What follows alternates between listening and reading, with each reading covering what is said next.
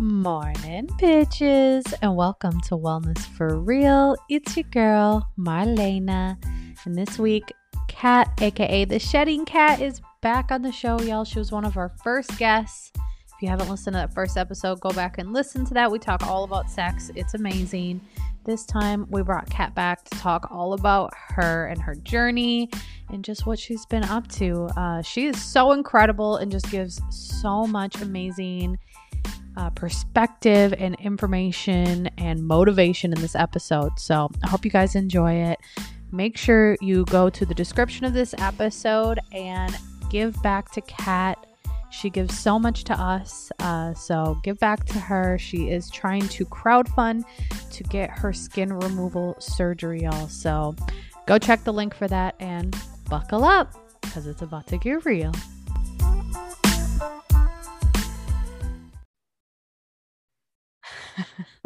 We're so excited, you guys. Kat is back. The Shedding Cat.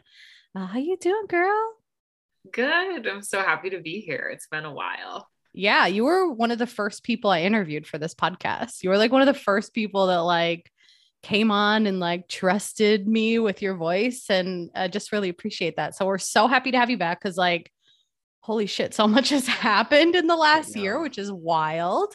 And when you were on the first time, we really just talked about sex, but this time we really want to talk about you. We want to hear your story and what you're up to. So if you want to introduce yourself to our listeners, that'd be great. Yes, sure. My name is Kat. I use she, her pronouns.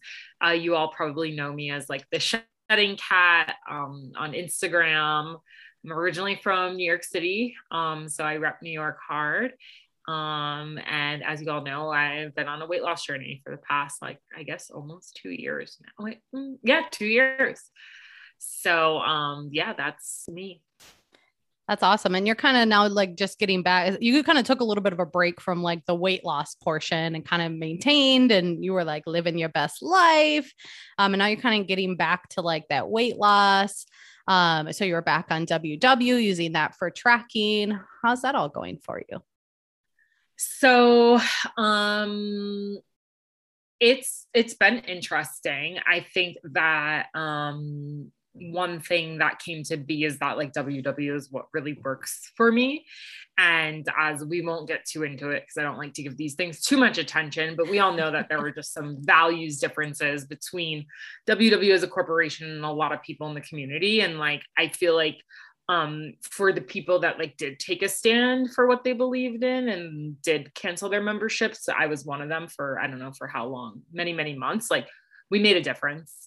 And just because maybe someone out there has re-enrolled in WW and feels bad about it, it's to me, that's how activism works, is you take a stand for as long as you can. And I just want all those people to know that they made an impact and they made a difference, and things were changed. And I don't think I'm ever going to go back to being the type of person that is so intertwined with a big corporation, because that's just I think no matter what corporation it is, it just goes against my values in a lot of ways. So that was a learning experience for me, that I really cannot have anyone telling me what to do in my life. Yes. All wired the same.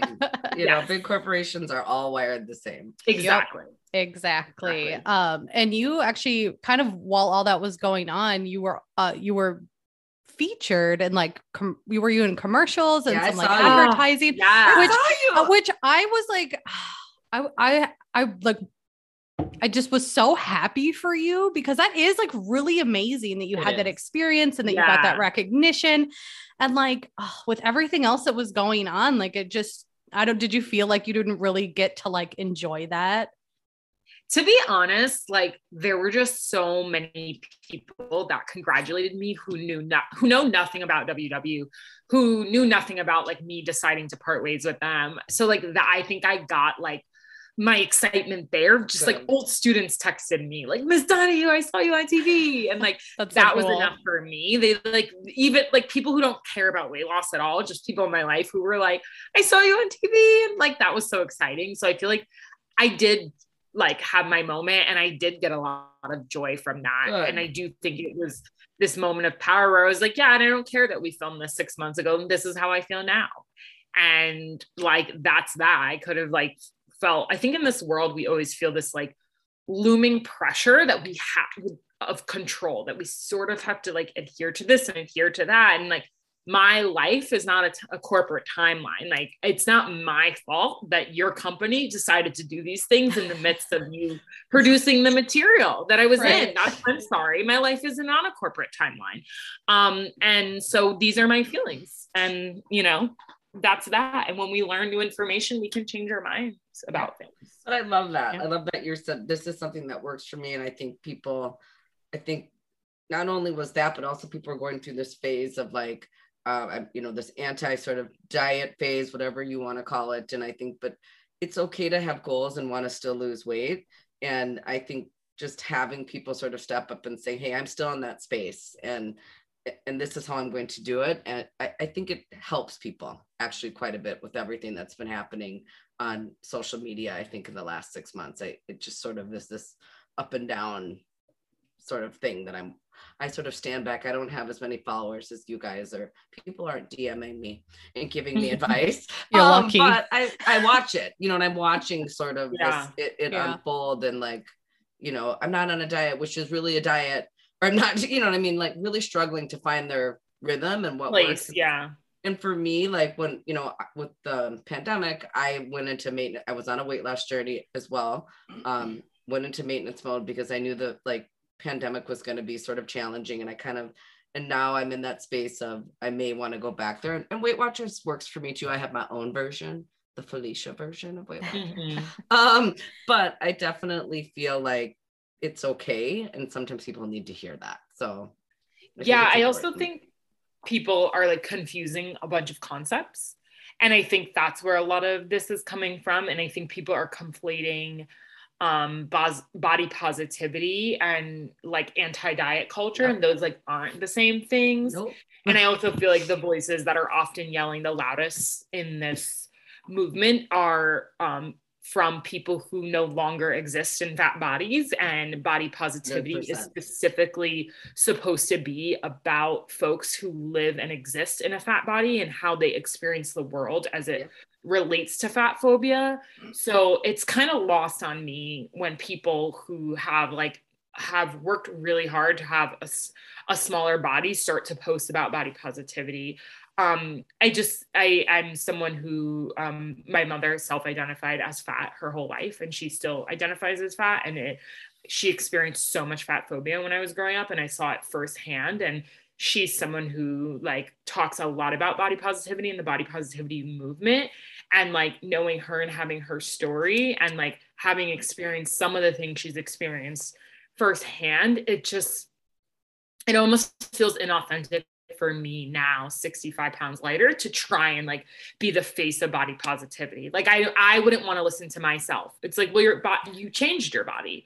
You know what I'm saying? And I think people are confusing these terms, and it's like, let's uplift people who actually walk around in the world in a fat body or a bigger body, and like, let's listen to them. Like, I want to hear like their narratives. And I also think that like then like wanting to lose weight or being on a diet is something completely different, and is not, I just feel like we're conflating like so many concepts, and we need to learn to separate them out. And like, just because someone like I desire to lose weight doesn't mean that I don't through and through think fat phobia is abhorrent and disgusting and wrong, and doesn't mean I experience those things firsthand. We all have, you know, but you just want to be your best version of you and feel the best that you can in your space and in your body. But I would agree that it's very much confused. And I see a lot of people in that anti-diet, fuck it diet, whatever you want to call it. And they're all thin. I don't even know if they've ever been overweight or they lost 15 pounds, right? I mean, they've never walked in the world where someone has literally discriminated against them because of their size. Like I haven't really seen that yet either. So that's a challenge sometimes to sort of, so it just feels like another way to sell stuff. I don't know. sometimes. Well, like, and we talked about this earlier today with Sarah Best, which her episode will be on next week. We talked about intuitive eating, right? And how like that's a whole nother place where thin people are telling people, oh, just eat whatever you feel like eating. But it's like you're talking to people who have a completely damaged relationship with food, who don't know how to listen to their own bodies. So am I like, hungry? Am I not? Right. Like you have to start somewhere. Right. And like, as many issues as we all have with like WW as a corporation and like, right. All corporations. Yeah. It simplifies it and it makes it really sustainable and doable for most people. And Yes, like, that's really important. Right. And I know you've been talking a lot on that. Because you have talked about how you were diagnosed as pre-diabetic. And like, so for, you know, a lot of people losing weight, like it is very much so about your health, right? So do you want to talk a little bit about that? Yeah, it was just like a really scary moment. Like diabetes runs on like I said, my mom was morbidly obese for like the majority of my life. And that was more for like actual medical issues. But on my biological father's side, most of the women have diabetes and are morbidly obese. And for me, it was just like a really scary moment of like, I'm into math and I'm into science and I'm into statistics, and everything was telling me like, this is where you are headed. Like there's no kidding myself or fooling myself. And there are some people who carry like a lot of weight and they're not at risk for these health conditions and they're not pre-diabetic and they have great blood work and they're super fit and healthy and whatever. For me, that wasn't the case. For me, being overweight was tied to my health being poor. It's not an indicator for everyone, but it was for me. And I think for those of us who choose to lose weight, and who I'm talking to the people that decide to make this decision and say like, I want to lose weight because I want to change my life in this way, to have people say like, oh, like you don't need to do that. Like imagine if someone said they wanted to stop drinking because they were an alcoholic, and all these people suddenly had an opinion about it, right? That like wouldn't be acceptable. Right. And I think like, and like we're all saying, and then other people are like, well, I can drink alcohol and I'm not an alcoholic. Well, it's not about what you can do. And I think when we start to look at food that this way, it's like, I was pre-diabetic. I have binge eating disorder. I always will. And like, that is a decision that was so difficult to make. So to hear people kind of like knock that down or trivialize it or say like, oh, you restricting yourself is disordered. No, it's not disordered. What was disordered is when I ate 2 boxes of donuts. Like for me, that was disordered. Right. And like, don't impose what like your eating disorder or your disorders on me because I sought help from a professional and like, I know me. And I think these are, it takes so much work to like look yourself in the eye and say like, this is something that I really struggle with. And then to start doing it and then have these people who don't share your experience tell you, well, it's actually really bad to not eat that donut or to not eat that cookie or that piece of cake. And you're just like, I cannot tell you how much effort it took for me to realize that this is a behavior that's hurting me. Right. And I think what we don't want to talk about and what it comes down to is people want to have this aura, this facade that they're effortlessly thin. And that's really what it is. And that's the disturbing part to me, is they want to look like, it's cool that I like eat whatever I want and I'm still thin and I'm at peace with, and I'm just like, that is not reality for a lot of people, right? You know? Yeah, that's not realistic. And you really, I mean, everybody's experience is so different, right? And I just find it so weird, especially in this like wellness space, that everybody wants to make everything so black and white. Like, like this isn't like one of the most nuanced subjects we can talk about, right? Like everybody's wellness looks completely different. And you know, your experience, like you can't go projecting that on other people. Like, now I just want to circle back to you. Felicia mentioned how she does like her own version of WW. And I was kind of the same way when I was on WW. Like I really didn't take it too seriously. And I've seen you lately, like putting up reels and things like that, like how you track. And I think that's where a lot of people like don't find success because they are like, they try to be so perfect with it. And really it's just like, it's teaching you like the habits, right? So how do you like work the program? What does that look like for you?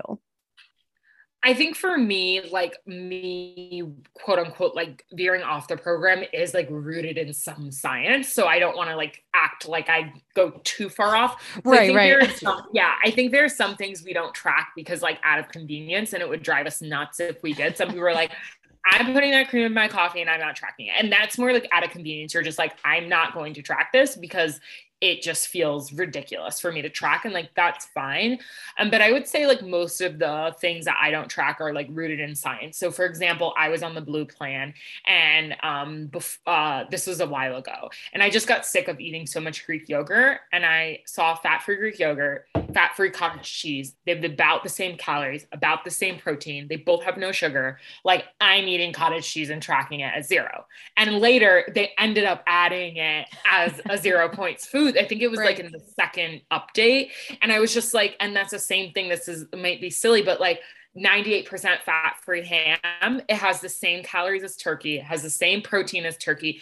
Like I'm sick of eating so much turkey. So if I can find another like lean protein that has pretty much the same nutritional content, like it's 0. Or like another thing is like turkey, ground turkey, it's supposed to be 98% fat-free or above is 0. If I can only find 96 or 97, like it's 0 to me. That's how I am. Right. Yeah, I'm not going to track like 70% fat beef as 0 because then I'm hitting myself, you know, but nutritionally, if it's like, this is the same thing, and this is going to make it more sustainable if we get sick of eating the same 0 point foods, quote unquote, yeah, it just makes your life a little easier. That's how I am. It's just a few little things that I tweak on my own. And for me, this, like, my dad died of diabetes at 49. My grandpa was born with diabetes. My mom has adult onset diabetes. So like, I get, like, my motivation was not out of vanity. It was out of health. Like, it was also like everybody in my family but me has diabetes, and all I could think of is I was overweight and older, that this is like, it's going to happen, so it's just a matter of when, kind of a thing. And so my doctor was like, the one thing you can do is if you can manage your weight, you'll be like, that's what you can control that, and do it now before, you know, you get to that point. So that was kind of like, my motivation was similar to yours in that way, that it was very health focused, and I had challenges too. But this way, this program has made it so that I can eat anything, and I feel like it's manageable. But I don't think it's something I can do forever. It's when I'm in that space of trying to like get some weight off, but maintenance wise, I don't want to count everything I eat for the rest of my life. So that part, I'm not really on board with that part, but the weight loss part of it, I think, is rooted in science, and it works really well. Absolutely. I think like maintenance looks different to like different people. And like, I definitely will not be tracking for the rest of my life. Like I maintained the weight I was at for like a good 6 months. And then I decided to start tracking again for reasons that we'll probably get into. But I definitely do not plan on tracking my food for the rest of my life. Yeah. And you, like I said, I follow your personal account too. And like when you kind of took a break from like dieting and from your weight loss page, like you were living your best life. And like, I think that even now, even with you being in a weight loss mode, like I still see you like being intentional, but I don't know. It's amazing. I really love seeing you sharing your weight loss journey. Me too. Again, it's been very inspirational. So let's get into what sparked you kind of getting back into that mode. So I'm having surgery. Yes. I'm so excited. I'm getting skin removal from under my arms and from the sides of my breasts. It's a long time coming. Like it's just a long time coming, and the more weight I lose, the worse it's getting.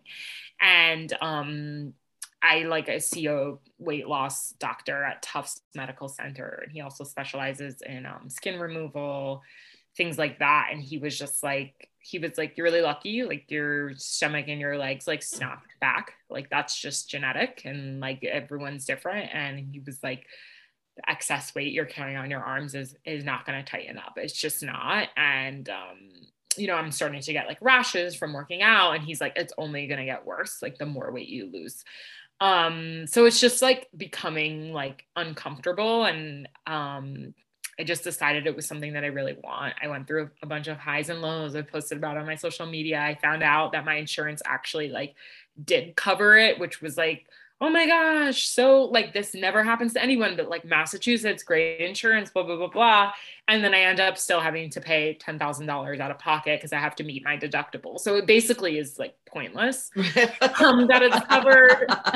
You gotta love that American insurance. Yeah. If I need another surgery, like knock on wood, right? Like, get it all done. You met your deductible. Yeah, but it was definitely the highs and lows of it all. You can't ask them to throw like a BBL in there or like anything else you want to get done.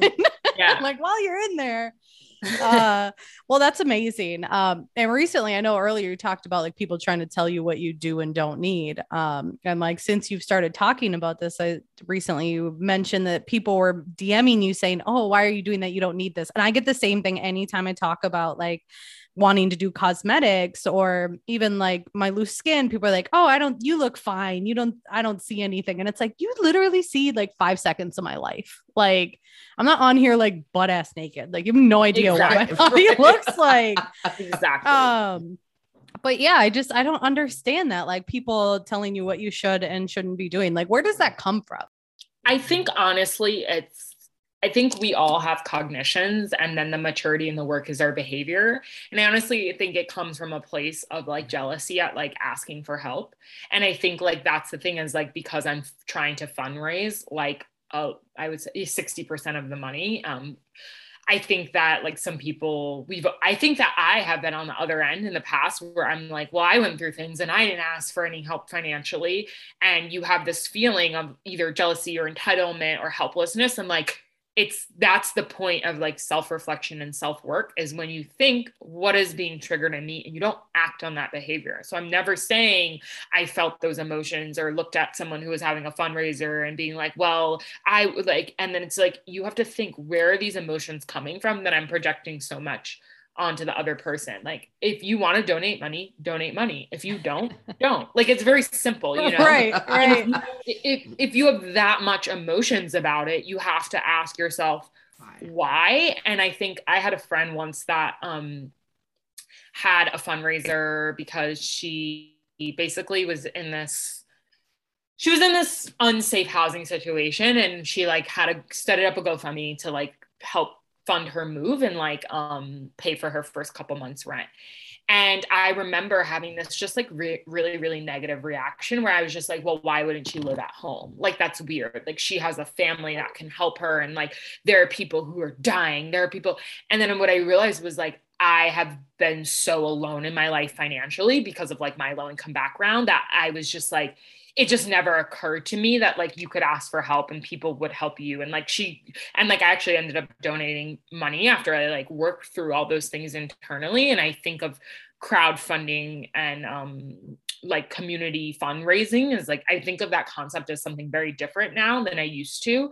But I definitely like had just like all these emotions, and I realized I was just projecting that. Like I had so many moments in my life just felt so alone financially. And it was jealousy. It was, why does this person get help when I have never received help or asked for help? And the only person that was stopping asking for help was myself. That's amazing. Girl, that was deep and amazing. Yeah. Thank you for sharing that. I have self-awareness is everything. You know, I also come from a low income. My mom had me as a teen. And so I get those feelings and how money brings up a lot of feelings that you're not aware of unless you sit down and sort of work through those feelings.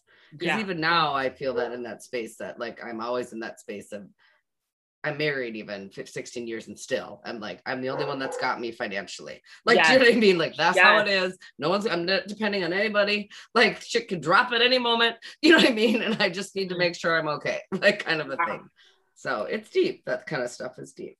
Yeah. Do you want to plug your GoFundMe? And we'll link it in the description of this episode as well. Because Kat, definitely. You do so much for our community and you're so amazing. And even just making time to come on our show, as busy as you are, which we'll get into that too.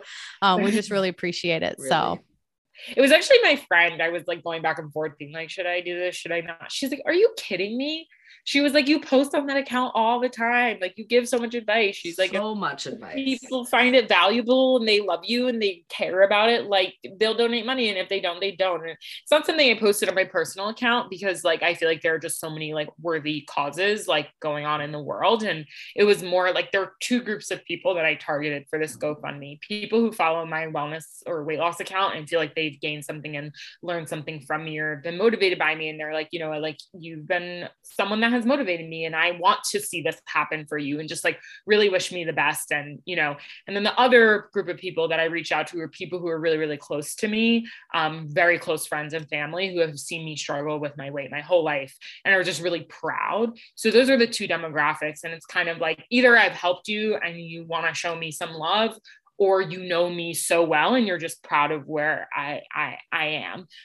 So that was why, but my friend was like, you need to post it. She's like, I always see you storing on that account. That's amazing. That's a good friend. That's a good friend. You give so much. Like it is not easy to post things on Instagram and Reels and all of that stuff. I think people don't realize the kind of time and energy that is put in to sort of giving people that information and sharing those kinds of things with people. So I definitely think it's amazing because I mean, even just the other day, you know, I created a new soup because of you.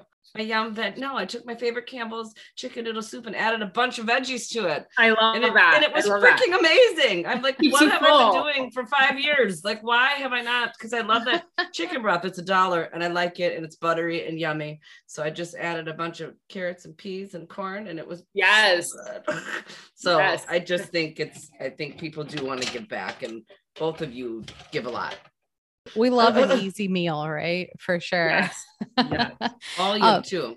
Yeah. So with your skin, like with your loose skin, I don't think people realize like how big of a role that can play. Like after you've lost a lot of weight, like how like mentally, like that really can mess with you, you know, outside of even the medical issues that you're having as well. So yeah, definitely go check out Kat's GoFundMe, even if it's just $1 or $5, that adds up. Like that's how we crowdfund, y'all. So just moving into you making time for us, which we so appreciate.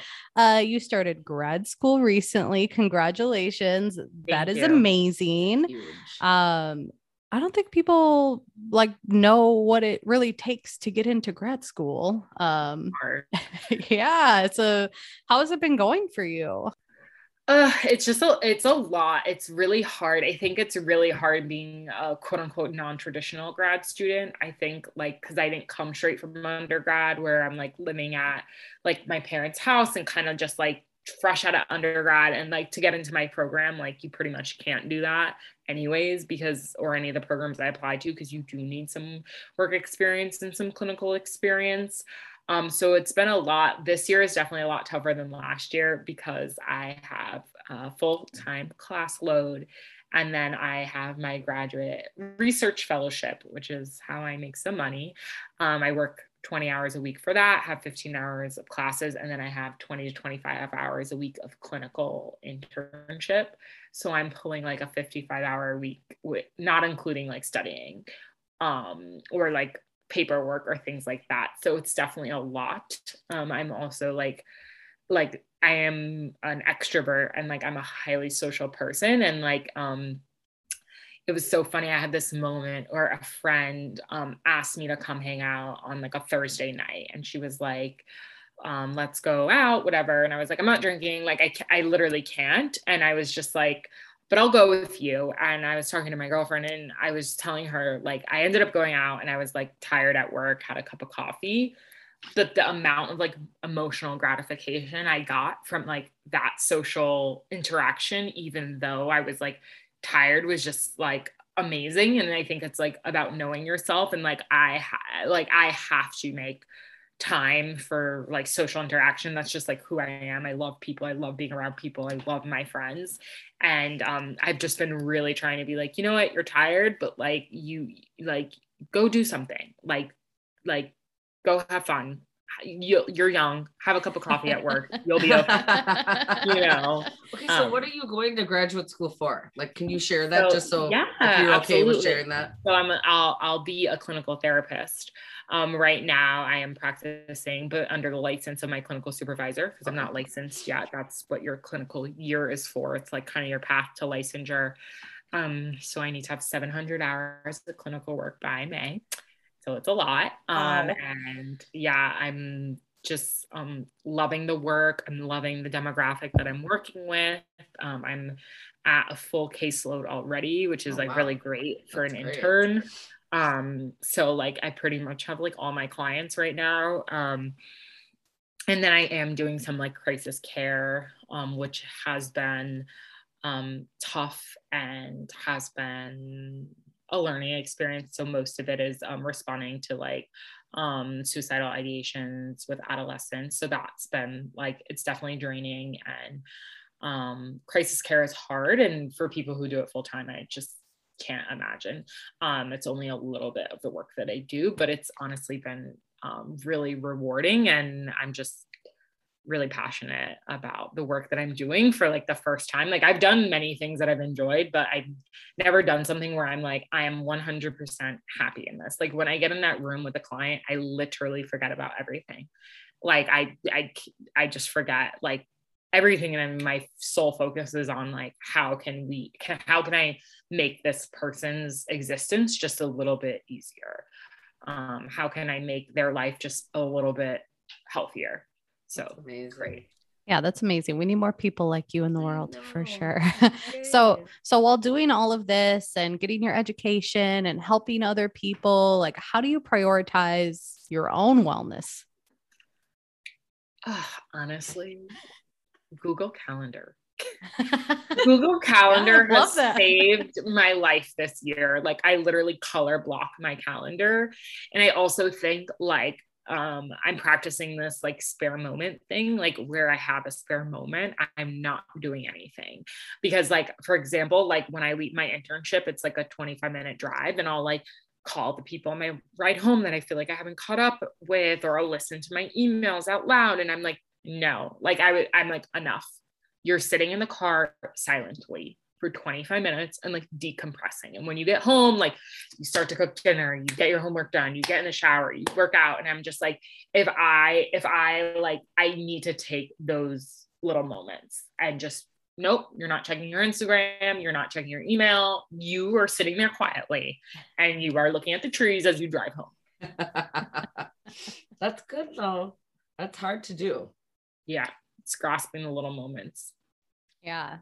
You definitely have to do that for sure. Did you go to Catholic schooling? Yes. I went to Catholic high school. Okay. You went to Catholic high school. Okay. So I went to Catholic schooling from K4 to 8th grade. And I've seen you like talk about like Catholic schooling trauma, and like the things that you experience. And I know for me, my experience was, I was body shamed a lot. I mean, among many other things. So I was just curious, like what your experience was like, going to Catholic schools. Oh gosh. So I went to like a kind of unique Catholic school because it wasn't a parochial school. It's a private Catholic school in New York City. So it was just like a very, very interesting experience.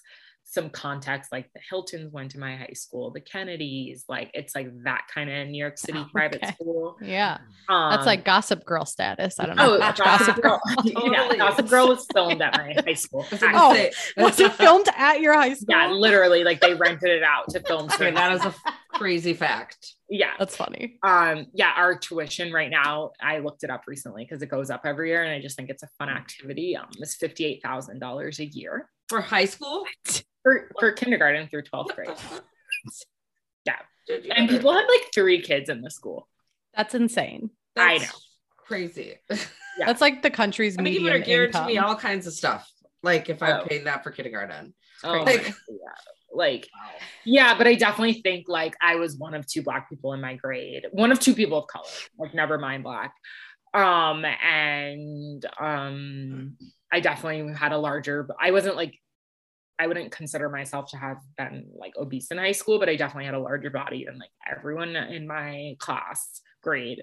It was really hard. And as you all know, like I'm out and proud, I identify as gay, lesbian. Like that was really, really hard because while I wasn't out, I knew that part of my identity and heard a lot of like what people had to say about LGBT people. So I think that was very emotional and very hard. And I actually had a very traumatic experience with our school counselor, which is wild now that I'm in like, you know, this counseling clinical therapeutic track. So it was definitely that, and it was all girls. Oh my gosh. And it was an all girl school. Like Mean Girls on steroids. Wow. I'm yeah. Yeah. Seriously. Yeah. Wow. But I made some good friends. So. Yeah. Yeah. I was going to ask, did you make some lifelong friendships through Absolutely. that? People that felt the same way or similar to you did? Absolutely. Yeah. And like, okay. So for you, like when did like your weight gain start? Like how did that start for you? So I was a very skinny kid, and then puberty hit, and then I was always overweight, but I was never overweight enough for you to like think about me as someone who was overweight. But in an argument, someone could have like said something to me if I was that type of overweight. Right. If that makes sense. Like an adult would have never been like, I'm concerned about your weight, but a kid could have been like, well, you're bigger than everyone, like that kind of thing. So I think that where I actually like became obese and it became an issue was like my freshman year of college. And that was my first rodeo with Weight Watchers, was after my freshman year of college. And I think I lost 50 pounds, and which brought me down to my lowest adult weight ever. And I had also started not as big as I started the second rodeo, and then I had kept it off. I was like loved it. It was the first time I really did Weight Watchers. My grandma had brought me to Weight Watchers like a ton when I was like in middle school, and I was like overweight but not like obese. So that's like funny to reflect on. But my grandma was like, do Weight Watchers, it works.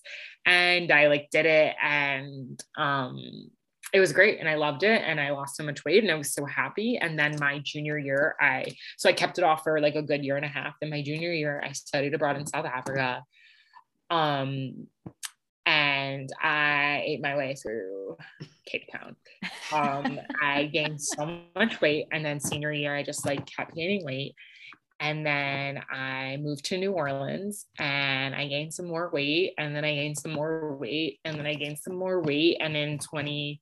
And during that time, since like I had come back from Cape Town and gained that weight. So from my junior year of college until, so that was what, 2013, until 2017, 2018, 2019, I just gained and gained and gained, and I had tried Weight Watchers so many times and had like lost 10 pounds, gained 10 pounds, lost 10 pounds, gained 10 pounds. And I just, when I hit like my biggest weight, it was like the 18th time I had like literally officially like signed up. There was like, I went off on and off Weight Watchers over like 55 times, but like the actual, it was like about the 18th time that I had like physically like re-entered my card, re-entered my email, downloaded the app. And I was just like, can I curse? Yeah. Oh yeah. Please do. Yeah. And I was like, yes, please do. You better, bitch, you better. And I was just like, and it worked. But who knew it was going to be that time? No one. I was going to ask, like, what do you think the difference was for you? Do you feel like you just more were focused on like your why, as we call it? No, it was a couple things. And I think the main things were, one, it was like the pre-diabetic scare. So yeah, your why, like that was major. Yeah. Like, I don't want to die. That's a pretty big why. Absolutely. I think the second thing was like, I was done. I was also had been in an abusive relationship, had broken up, and I was done with the people pleasing shenanigans. And I was just like, I have goals, and like and that is it. Your weight loss has to become the most important thing in your life, at least temporarily, if you want to make any sort of progress. And I made it the most important thing in my life for like I said to myself, I'm giving myself 21 days where this is the most important thing in my life. I'm not going out. I'm not socializing. Like I'm disappearing from the world for 21 days. And I did it. And I think I lost like 15 to 17 pounds. I'm not even joking in that 21 days, not doing anything unhealthy, like eating all my points, eating my bonus points, right? Like not doing anything crazy, just literally sticking to the plan. The reason why I didn't go out was not because it can't work for the plan, but because at that point, temptation was too high. I had no self-control.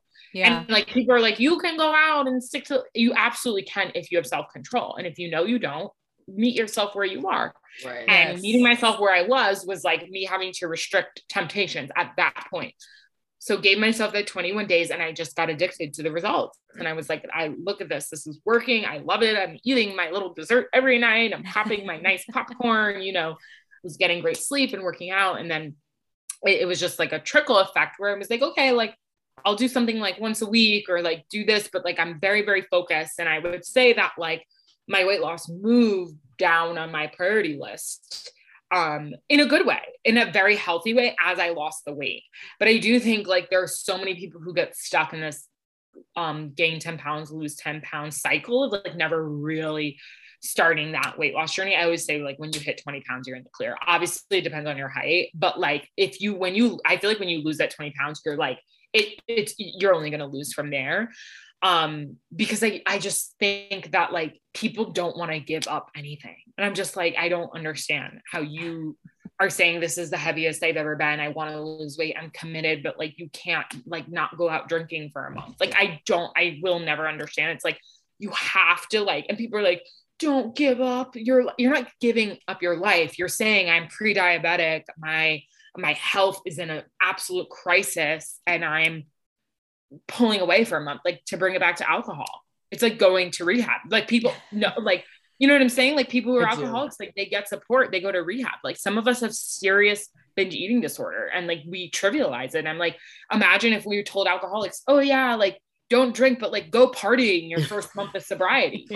You know, go to the bar. Exactly. Not saying if you have alcohol use disorder that you'll never be able to be in a bar. That's absolutely not true. There's so many people who are in recovery that attend bars and social gatherings with tons of alcohol and can do so seamlessly. But they can't do that at first though. I don't know any addicts who are fresh out of rehab who can just go to a party and be cool. Right. Like, no, it takes, even like people who are in recovery, like you're not supposed to be, like they say not to be in relationships for a year. Like it's a process. Right. And we talked about this again next week with Sarah Best. You guys got to listen to this episode too, because we talk about the science of our brains behind all of this. And how our brains work. And really that's what controls all of these habits, right? Yeah, absolutely. Yeah. So you mentioned binge eating. So did you yourself go to therapy to help with like overcoming that? So I didn't go to therapy. I went to a weight loss clinic. Okay. And the MDs at this clinic, this started in New Orleans, the MDs at this clinic were trained in like binge eating disorder, like diagnosis and competency and like helping me work through that. So it was like identified. I met with them about coping strategies and like different things like that. And then it is something that I've discussed in my personal therapy. So yeah. So what are some ways that you like work through that? Because you did mention, right? Like I also suffer from binge eating disorder. I had binge eating disorder most of my life, like full on binging all the time, but it is something that I will always have to work on. And I think that people have this expectation, like when you lose weight, like all your issues with food just like go away and everything's just like perfect and fine. And it's like, no, you forever have to work on this stuff. So, like, what are some of the helpful things that you do? Like maybe if you're having a rough day or you're struggling with that kind of mindset? I think honestly, reducing decision-making is really helpful. And like, remember, not every strategy is going to work for every person, but like for me, reducing decision-making. So like having to, like when I am in like a good mindset, like making all my decisions so that if I'm having like a very emotional day, like I'm not making a decision based on that emotion. So for example, like people are like, yeah, I don't want to plan out all my meals. Well, they don't understand that there may be a much bigger reason. So like for me, planning out my meals or knowing what I'm going to eat or knowing my snacks or eating the same things helps me to not make a food choice out of anxiety, which triggers a binge. And it's kind of like, it's like parenting myself. It's like, this decision is already made for you. Just like I've never been a parent, but I assume sometimes if you have kids, you're like, and this is what you're eating. And decision is made and that's it. And you're allowed to be mad and you're allowed to be sad, but like this is, or a bedtime. You can cry, you can be mad, you can be sad, but like this is your bedtime. And I think sometimes like with binge eating disorder, we have to parent ourselves. And it doesn't always work. You are going to binge and there are going to be times like, right. It's no method is foolproof. But you hope that you can develop habits and skills to minimize the frequency of the binges or the intensity of them. And I see a lot of people saying like, don't restrict. And I just think like restricting yourself to a point that's like an eating disorder is something that needs to be addressed clinically. Setting boundaries for yourself and saying no to yourself isn't a bad thing. I'm confused as to like when that became a bad thing. It's like, I love comparing eating to alcohol for many, many reasons that have to do with like psychology, but it's like, if you say like, if you cut yourself off after like 3 drinks, no one's like, well, I don't think you should do that to yourself. Just get wasted. Like, you know, I think you should get alcohol poisoning, you know? So like, why is like if you're someone who struggles with binge eating disorder and you say like, after 2 cookies, the cookie bag goes away. Like, that's not like restricting to me is saying I will never have another cookie or I can't ever have a cookie. Like that's restricting, but like setting good boundaries with yourself is like, it's okay. Yeah. I mean, that's like a form of self-love, isn't it? Yeah, it is. 100%. Yeah, definitely. So you've had your Instagram page for how long have you been on Instagram with the Shedding Cat specifically? It's been like a couple years. No. July 2019. Okay. So it's been just over a couple of years. Yeah, you're right. You can be now. I don't know, time, especially these last couple of years. It's like, what is like, what even time happened? Anymore? Like nothing, like, yeah, I feel like life never continued, but like us, I'm sure you've made lots of friendships, right? Like meaningful friendships and like connections. And I know you have like a meetup coming up soon. You're meeting up with some girls on the internet that you met. Do you want to talk about like the importance of community when you're going through a journey like this? Yes. So I think, firstly, like I met these girls, we were all on Weight Watchers and it was amazing. And they were so supportive. And we like talked like once a week throughout the pandemic. We like would Zoom and we have a group chat, all that good stuff. I think that maybe like a year in, we kind of all started doing different things in terms of weight loss or wellness. Some of us we just all kind of like started doing different things, but our friendship was so solidified that like it, to me, like they are no longer my like Weight Watchers friends. They're just friends. Yeah. And, but we do like send each other like funny things or like, it's just honestly like having community and people you can laugh with is just like so important. And like we send each other like the goofiest things, like it's just like they're just so great. Like I feel so comfortable with them and our interests really align and they're just like they're all such wonderful people. And it's weird because I'm like, but I've never met you in person and it's going to be very bizarre for me. I'm like so excited. We've been planning this trip for such a long time now. And where is it? Like where are you meeting? We're going to San Diego.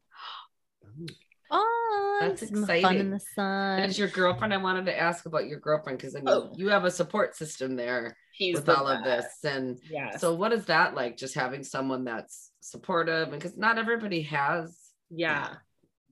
She's so wonderful and she has such good boundaries about it, where like I was in a really abusive relationship before her. It took a year and a half to like do some work and like just, you know, get reacquaintance with myself and my power and my strength. And my ex had really bad boundaries when it came to not only bad boundaries, but like was abusive when it came to talking about my weight and my body and what I should do and what I shouldn't do. And I just feel like my girlfriend now, she just has like such good boundaries where I feel like she doesn't take my weight issues on as her own. Like I can be upset about my weight and she's not like, she's invested and she wants to support me, but she's not invested enough where she's going to get frustrated. If that makes sense, like if I'm frustrated. And I just think in general, her mom is her parents are like a psychiatrist and a psychologist. So I wonder if that's why she's like so good at this stuff.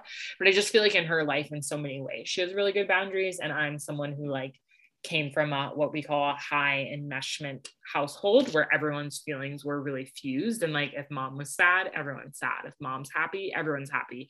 So I used to, I'm working on it, feel like I had really like poor emotional boundaries. And I think my girlfriend has like provided me the gift of like being like, I'm supportive, but I'm not going there with you. Like if you're sad or you're frustrated about your weight, like I'm here to comfort you. I'm supportive, but like I'm not going to go there with you. And then she doesn't have resentment or frustration if I say this week I'm really going to stick to things and I don't. Whereas my ex would be like, you said you were going to do this, and like you know, like just bizarre. But I just think she's such like a positive light and support, and but in a way that's like distant enough that I feel like it's still my own thing. I don't know if anyone can relate, but yeah, it makes a lot of sense. I think that's really hard to find. Yeah. Yes. Amazing. How did you guys meet? I always love to hear people's love stories. We met on Hinge.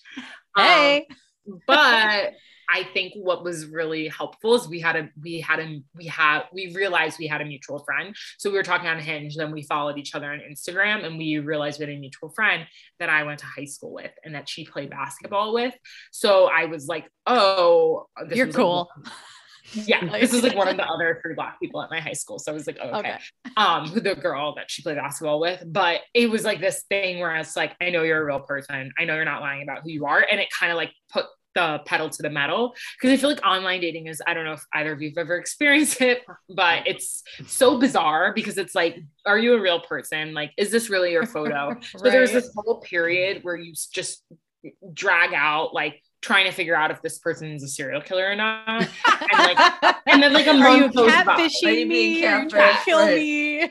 And then you like forget, and you're like a month later, you're like, oh, like, do you still want to meet up? You know, like, and I think with her, it was like, we both know, like that stage didn't happen because it was quickly confirmed, like, oh, you're real.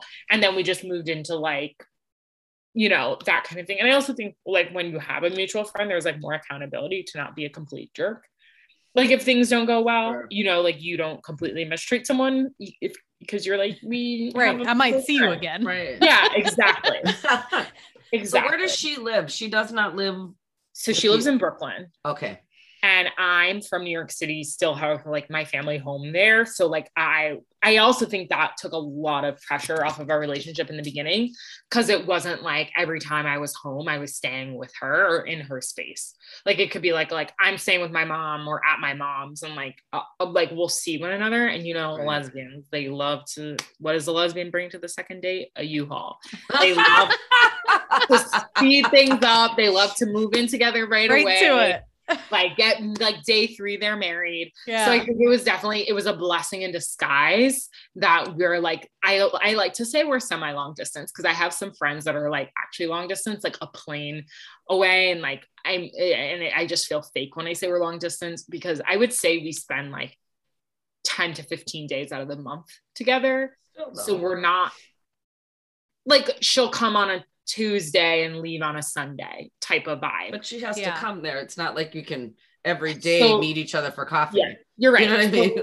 Last year, we saw each other a lot more because we were both virtual. Now she's just virtual. So it was a lot more equitable, like who was going where.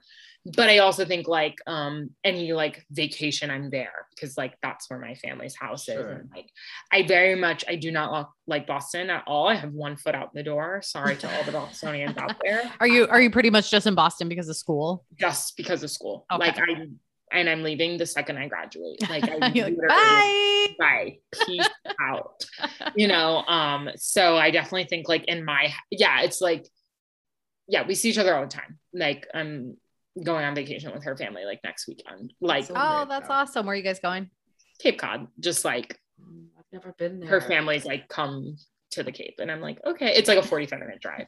So like, that sounds terrible. Yeah, it's gonna be also like Cape off season is like great because it's like it's not crowded. It's like fall beach. like you go sit by the beach with your sweater on, like that kind of thing. And I get along with her family really well. So like, that's great. And it will just be like relaxing. My plan is to get like a bunch of work done, type of thing. It's really nice, actually. Yeah, very relaxing. And like, it will take me away from like any sort of like big social event that's happening.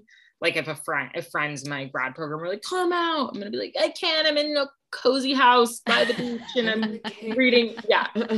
So is she also an extrovert, like very social person? Yes. Okay. Okay. We're like so this is something I have to brag about. We're the fun couple. I love it. Like love it. Like people want to hang out with us. And this is my first time being the fun couple because I feel like I've always dated people who were like boring, for lack of a better word. And like she's so fun. Like people want to like go out with us and hang out with us. And like and she's the first woman I've dated where like my friends like her better than me. And I'm like, I love this. Like, everyone loves her. Like I'm controversial. She is the golden retriever. Like everybody loves her. Like she's just, and I'm like, everyone loves you so much. And it just makes me so happy to like my best friend in the whole world, like is like, I would be friends with her. Like, even if you weren't dating her, which like means so much That's very to cool. me. Cause That's amazing. A lot of my exes, my friends like tolerate it. We've all been there. Yeah. Yes. I want to ask you questions about your relationships that were not there, or I just want to know. Yeah, go for it. You can ask us questions. So what is y'all love life? I am married. Well, actually, what was it? 2 weeks ago, 14 years with my husband for 16. So yeah. 14 years is a long 14 years is a long time. So yeah, it's been a ride. I mean, it's been a good ride. I feel really grateful. I did not come from that environment. My father was not in my life at all. I didn't have any sort of blueprint for what a relationship should be or what marriage was. So I'm really grateful that it's worked and that we're together and and it's hard. There are times when I'm like, oh my God. Like, I mean, there are moments, but I feel like just with everything, you work hard at everything I'm good at, or I do well at, I work at it. And I have to do the same in my relationship. So I'm grateful. I'm just grateful I have a partner in this crazy ass world. Yes. Seriously. I'm married as well. Just celebrated 5 years. I've actually been friends with my husband for almost 20 years, which makes me feel so fucking old saying that. But yeah, we have a very long history. We actually have a whole episode where we talk about our relationship, because we both came from very different backgrounds, but it's interesting. We have very similar traumas with family stuff and like how it affects us and how it affects how poorly we were able to communicate. So like when we really committed to our relationship after, 15 years of friendship, it was like really explosive. Like we would have huge fights and like neither one of us knew how to communicate in a healthy way. So I talked about this on our episode as well. A year into our marriage, we actually separated, which I think is really common for a lot of marriages. Like marriage is really freaking hard. Like relationships are hard, but like marriage is like a whole different ball game.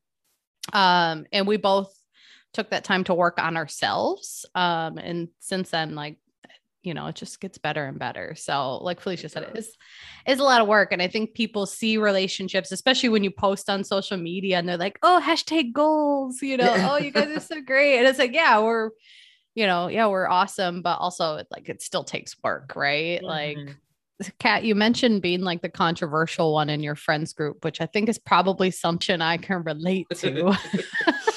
Being the person who is not afraid to speak their mind. But I think people think that that's like easy for us. And I know for me, it's not. It's honestly the best and worst thing about me. It's something that I love, but also struggle with so much. So I'm just curious, like if you have those types of feelings too. Oh my gosh, all the time. And I think honestly, like for the record, if I'm not speaking my mind, it is for no other reason than because I'm tired. And I've stopped. That's a shirt. And relate. Okay. Like I'm literally gonna make a t-shirt that says that. Yeah. I'm just like on the shedding cat, like I am a privileged white woman. Like I don't like I'm going to invoke like a like it's like I was like feeling the need to like post things and I just get really emotional and upset and I'm just like, why am I doing this to myself? And it's not it's and I don't want people to confuse it. It's not like, you know how like I'm like that where a lot of people are like, well, this doesn't have to do with weight loss or wellness. I'm like, no, it does. It all does. It all fucking relates. But But if you still think that, you got a lot of work to do. yeah, you gotta go. But I do think I've been like less controversial or vocal on the shedding cat because I'm like, I'm done sacrificing myself. It's not because like I'm like worried what people think or like we are like this page is something for it's like because it's like I'm done engaging with you all. Like you and I like a lot of people I'm like you and I are different and like I'm done engaging with you. Right. And that is why I'm not posting about it and because it got to a point where I'm like this is performative and not effective and like you don't care and like it's like anyone who like I feel like could learn something from me or like agrees with me and wants to like read more things or learn where to redistribute their money or things like that follows me on my personal Instagram and I'm just done with a lot of these people and I'm like you don't want to we can relate to that. Yeah. Yeah. Other people and humanity and things that don't directly affect you and learning and growing in that space, like that is very much so a part of your wellness or should be. Not having to think about it is like a privilege. Yes. And that is a privilege that like sometimes we can allow ourselves to have. Yes. Yes. Like it's almost like it's like we see a fire and we automatically put on our fire suit just because we're trained to do so. Yeah. And like everyone else gets to watch and be like, I don't know how to put out fires. And I think we as like people from marginalized identities are like, well, I know how to do this. I have all the equipment. My voice is powerful, but it's like, sometimes I have to let some of these bitches burn. And I'm just like, yeah. Like, I'm just like, you do you, baby. Like, I can't even with some of them. I'm just like, I can't. Like the things that you post, oh Lord. It's weird. I don't use my voice at all on social media. Like how I walk in the world is very different in the world than what I just look at recipes and try to support like good job. And I leave it at that. I just don't do a lot of that just because I don't think I could deal with, I think it would affect me, you know, people like DMing me and I think it would affect me deeply. So I just don't even mess with it because that space for me that space supposed to be relaxing for me and it's supposed to be like when you say you take a minute for yourself, that's my minute. Like I don't want to deal with bullshit. I got enough shit, like, you know what I mean, in my day-to-day. I need to add that in there. So my hat goes off to you guys because I just am quiet and because it's not worth it to me. I'm not going to change any of them. I know that, and I'm not on it enough it'll just upset me. Make me upset. It's hard. It's like some days I'm like I'm gonna engage and other days I'm like some days I'll engage and then I'll delete it because I'm like, you know what, do I even want to give these people my time? Like I feel like I'm just so done. And also this like occurred to me is something I've been like really trying to work on is to like not make my experience as a Black woman so centered on like otherness instead of like when I see someone like posting problematic things, instead of engaging, I'm like unfollow and like refocus my attention on like people that uplift me. Like someone that posts something racist or nasty, I'm like, I'm unfollowing you and I'm moving on. Follow 5 more Black women or 5 more brown women or 5 more queer people. And I'm just like, I'm trying not to give too much attention to it. Like, you know what I'm saying? It's like, it's a slippery slope to make everything about, you know what I mean? Right. To make everything about it. And it's a slippery slope. And sometimes I'm like, but actually I want to live in a world where like racism is where we sometimes make it irrelevant. Like you're irrelevant. And and I think that happened to someone in the community who will remain unnamed. But like they did a bunch of BS and like the biggest punishment was just making them irrelevant. Like you're irrelevant. You lost a lot of followers. like you posted some horrible, nasty, really racist, problematic things, and now no one cares about you. And that is the greatest punishment of all, to be like, you're irrelevant. You're yesterday's. Especially on social media when that's what they care about and that's what they want, right? Right. Yeah. I mean, it's just like trolls, right? People who troll you to get a reaction out of you. Yeah. So it's like, I'm actually really proud of you for not using your energy on these people because your energy is used so much better, like in other better spaces. You're doing so much good for this world. And yeah, fuck those people. Honestly, fuck those people. But it can be really hard. Like literally, I actually just recorded a subscribers only episode called I Got Time Today. Cause I was just like, some days it's like I wake up and I go on Instagram and I'm like, I got time. What the fuck? You're like, y'all really like just don't get it. Like, you know, and the online activism, like it's like ruined now. It's like it's pointless. It feels pointless at a lot of times because people who are listening, people who should be listening aren't listening and aren't getting anything out of it, except for those people are usually the ones that want to argue with you, right? And like you're like, I don't have time for this shit. So some of it though, I will say, is entertaining. Like there are some things that I'm just like, oh my gosh, this person did not post this. And you know the group chat be lit when you're like, oh my God. Like sometimes we just gotta laugh and get the entertainment out of it and then move on, right? Yes. All right, perfect. Well, wow, we've been chatting for quite a while. I know. Good though. Anything else you ladies want to talk about? No, I just love you. I love you too. And this is fun. I'm so happy I got to meet you this time. So yes, and thanks for like pushing me to come on because like when someone's like you're like their heart's not in it. Versus like they're really busy, and I have to like I am the person that you have to like track down. No, we know like, you're busy. When I show up, my heart is. I get it. We see you. Yeah, exactly. We see you, girl. We see you doing all the things, and we just appreciate you making time for us. And normally when we can't get people on, we're just like, whatever, we just move on. But we're like, we need to get Kat back on. Like, such cuties. Yeah, so we need we needed to share your story and just hear more from you and just catch up. And this has been amazing. So thank you so much for doing this with us. Yes, appreciate it. Yay. Mwah, goodbye.